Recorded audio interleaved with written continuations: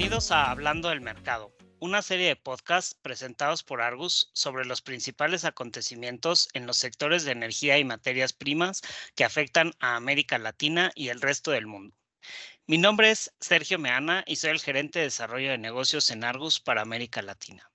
En el episodio de hoy platicaremos con Alfonso Berrocal, gerente de desarrollo de negocios en Europa para diésel y combustibles automotores, sobre los últimos acontecimientos en el mercado de diésel europeo, el invierno y las fuentes de suministro que tiene Europa.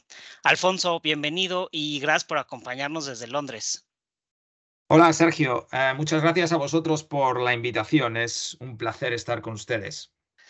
Gracias, Alfonso. Pues para empezar, quisiera ver si nos podrías dar un poco de contexto con qué está batallando ahorita el mercado europeo de diésel en estos días de invierno y cómo se ha comportado este mercado en medio del aún existente conflicto ruso-ucraniano. Pues Sergio, cuando se veta la importación de producto ruso en Europa el año pasado, se producen varias consecuencias. El mercado prevé una destrucción de suministro y la curva de futuros se pone aún más backwardated de lo que aún estaba. Y esto motivó que los stocks se mantengan muy bajos para así optimizar el coste de rolar las coberturas. Por otro lado, las refinerías europeas tienen que producir diésel a máxima capacidad. Y esto tiene como consecuencia el aumento del valor del crack de diésel y de los márgenes de refino. Sin embargo, en este contexto de stocks muy bajos y suministro frágil y volatilidad, Europa y Gran Bretaña han estado sufriendo un crecimiento muy débil de sus economías. Y, por ejemplo, en países como España o Alemania, hay zonas que han registrado un consumo incluso inferior al 10% de los niveles registrados en 2019. Esta caída del consumo, junto con un incremento del suministro desde Oriente Medio, India y Estados Unidos, han ayudado a equilibrar el sistema, pero es un equilibrio muy frágil. Entonces, si miramos al invierno, los barriles que vienen de Oriente Medio no siempre tienen las suficientes cold properties para cumplir con las especificaciones de invierno del diésel, en específico en el mercado alemán, que tiene un CFPP muy bajo de menos 22 grados. Entonces, se ha producido un estrés en Europa a lo largo del invierno para encontrar esa calidad que satisfaga los specs del diésel alemán en invierno, que es un gran consumidor. Y el gran beneficiado ha sido India, que sí, produce un CFPP muy bajo, posiblemente porque mucho de su crudo es ruso, por lo que producen un destilado perfecto para el mercado alemán. Otro ejemplo de fragilidad, y si miramos a las últimas 2 semanas, es que actualmente hay un par de refinerías paradas con mantenimiento en Europa y a la vez hay cargamentos que llegan desde Oriente Medio que se han desviado por los ataques de los hutis en Suez. Y esto ha hecho que el crack del diésel y el backwardation se haya aumentado bastante en su valor. Y ahora, por ejemplo, el crack de diésel en Europa está en $40 en barril, teniendo en cuenta que el valor del crudo es 80. O sea que es una situación muy frágil. Sí, ciertamente frágil y me llama la atención lo que mencionabas de este menor consumo, incluso a veces 10% menor a años anteriores de países muy importantes como España y el Reino Unido. Y ciertamente hace mucho sentido esta parte que mencionas, que sí hay un equilibrio, pero pues bastante frágil, ¿no? Y esta última parte que mencionas de nuevos ganadores, quería ver si podíamos entrar un poquito más a fondo en esto, esta parte de los nuevos países de donde importa Europa. Mencionabas por ahí India, no sé si China, o si nos puedas contar un poco más de dónde está llegando la mayor parte del diésel a Europa en estos días.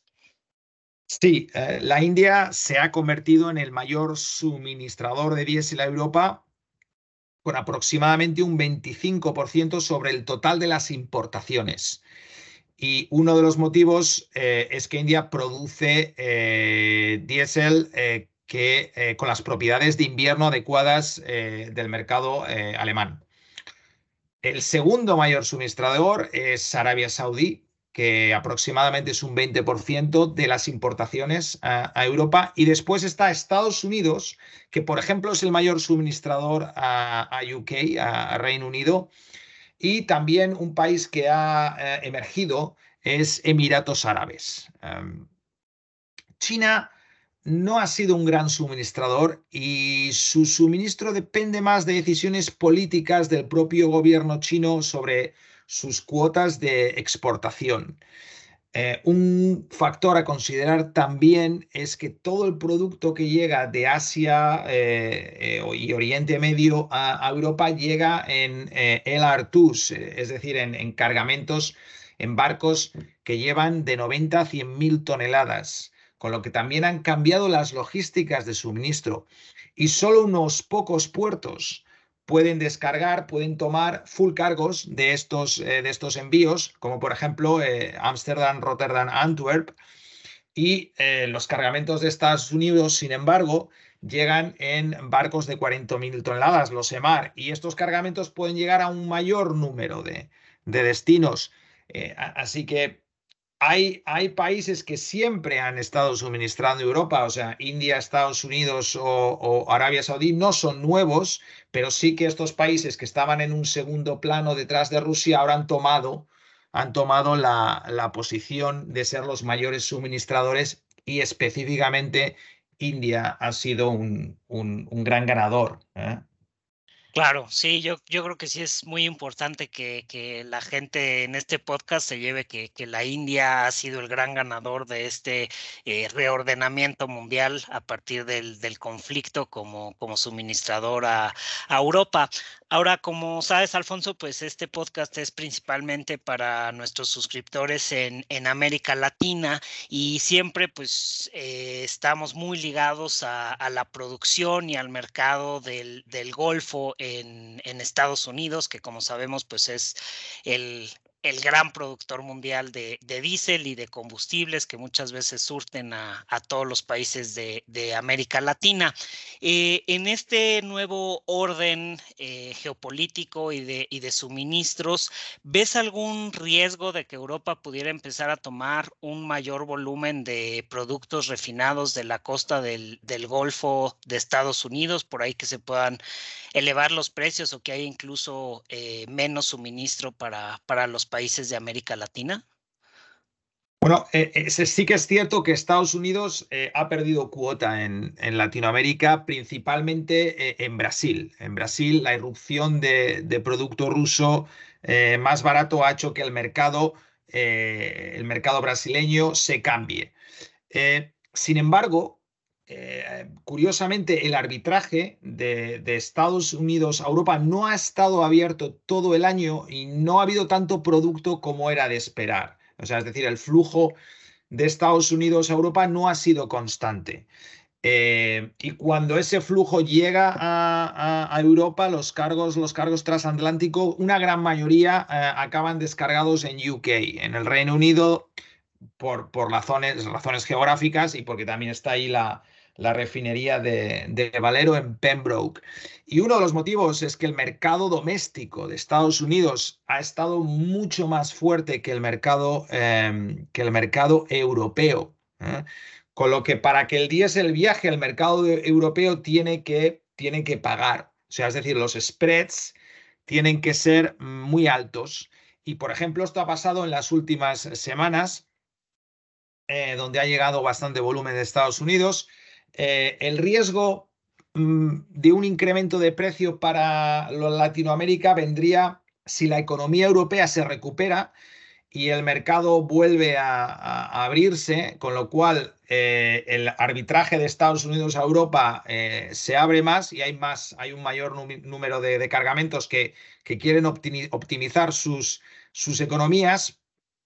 Pero un posible escenario que podría ocurrir si pasa esto es que el producto ruso entonces podría incrementar, podría haber más producción rusa y este producto llegaría a Turquía y a Latinoamérica y compensaría la demanda bien indirectamente llegando a Turquía y Turquía exportando o bien directamente suministrando a Brasil. Claro, entonces, pues bueno, aquí el consejo yo creo que sería estar muy pendientes de los arbitrajes y como tal del desempeño económico en Europa, ¿no? Como señalas bien, una posible recuperación europea sí podría significar nuevos flujos y habrá que estar pendientes de eso.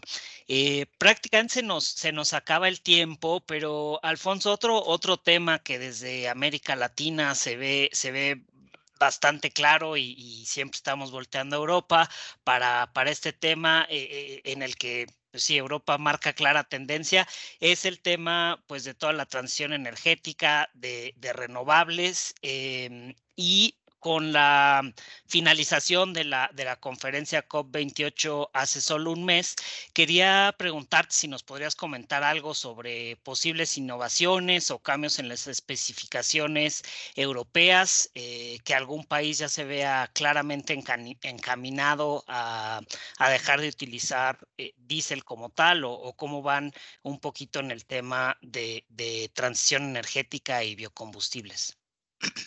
Sí, a ver, no es un viraje, es como tú has dicho, una transición energética, lleva un paso, a un paso despacio, evidentemente, porque también hay otros problemas geopolíticos que tienen un impacto. Lo que sí está generando es un incremento drástico del consumo de biofueles y una pequeña, quizás una pequeña disminución del consumo de diésel. El consumo de gasolina debería de bajar más drásticamente a finales de la década o a 2035 porque habrá más EVs, habrá más coches eléctricos, mientras que el diésel se seguirá usando como combustible industrial y en camiones para el transporte de materia prima. El producto que sí me gustaría destacar aquí es SAF, es Sustainable Aviation Fuel. Hoy en día es menos del 1% del jet que se consume en Europa es SAF, pero para el 2030 el porcentaje de SAF sobre fósil llegará al menos a un 6%. Esto es por el mandato europeo, y ya hay aerolíneas que están encaminadas a sustituir un 10% de su jet con SAF para el 2030 y esto será un incremento muy drástico que se notará en el consumo global de jet. Sí, por supuesto, muy interesante esta última parte y por supuesto con una implicación global pues para todo el mundo, ¿no? Porque aunque en México, por ejemplo, no tengamos estos nuevos mandatos o reglas de que tengan que usar jet fuel a un cierto porcentaje, un avión que viaja de Ciudad de México a Madrid, cuando llegue a Madrid va a tener que declarar que ya está usando un 10% de SAF, ¿no? Por ejemplo. Entonces, incluso las aerolíneas mexicanas y latinoamericanas están pues ya viendo sus opciones para utilizar SAF. Eh, entonces, pues realmente muy interesante todo este panorama, Alfonso. Te agradecemos mucho por habernos acompañado. Gracias a vosotros, Sergio, por la invitación. Visite nuestra página web para más información sobre nuestras publicaciones en www.argusmedia.com. Puede escuchar este y otros episodios de nuestra serie de podcast en español a través de nuestra página web en argusmedia.com/hablando-de-mercado. Denos un me gusta, comparta y visite la página para seguir los acontecimientos que guían el mercado mundial de commodities y comprender los impactos a América Latina. Volveremos pronto con otra edición de Hablando del Mercado. Hasta luego.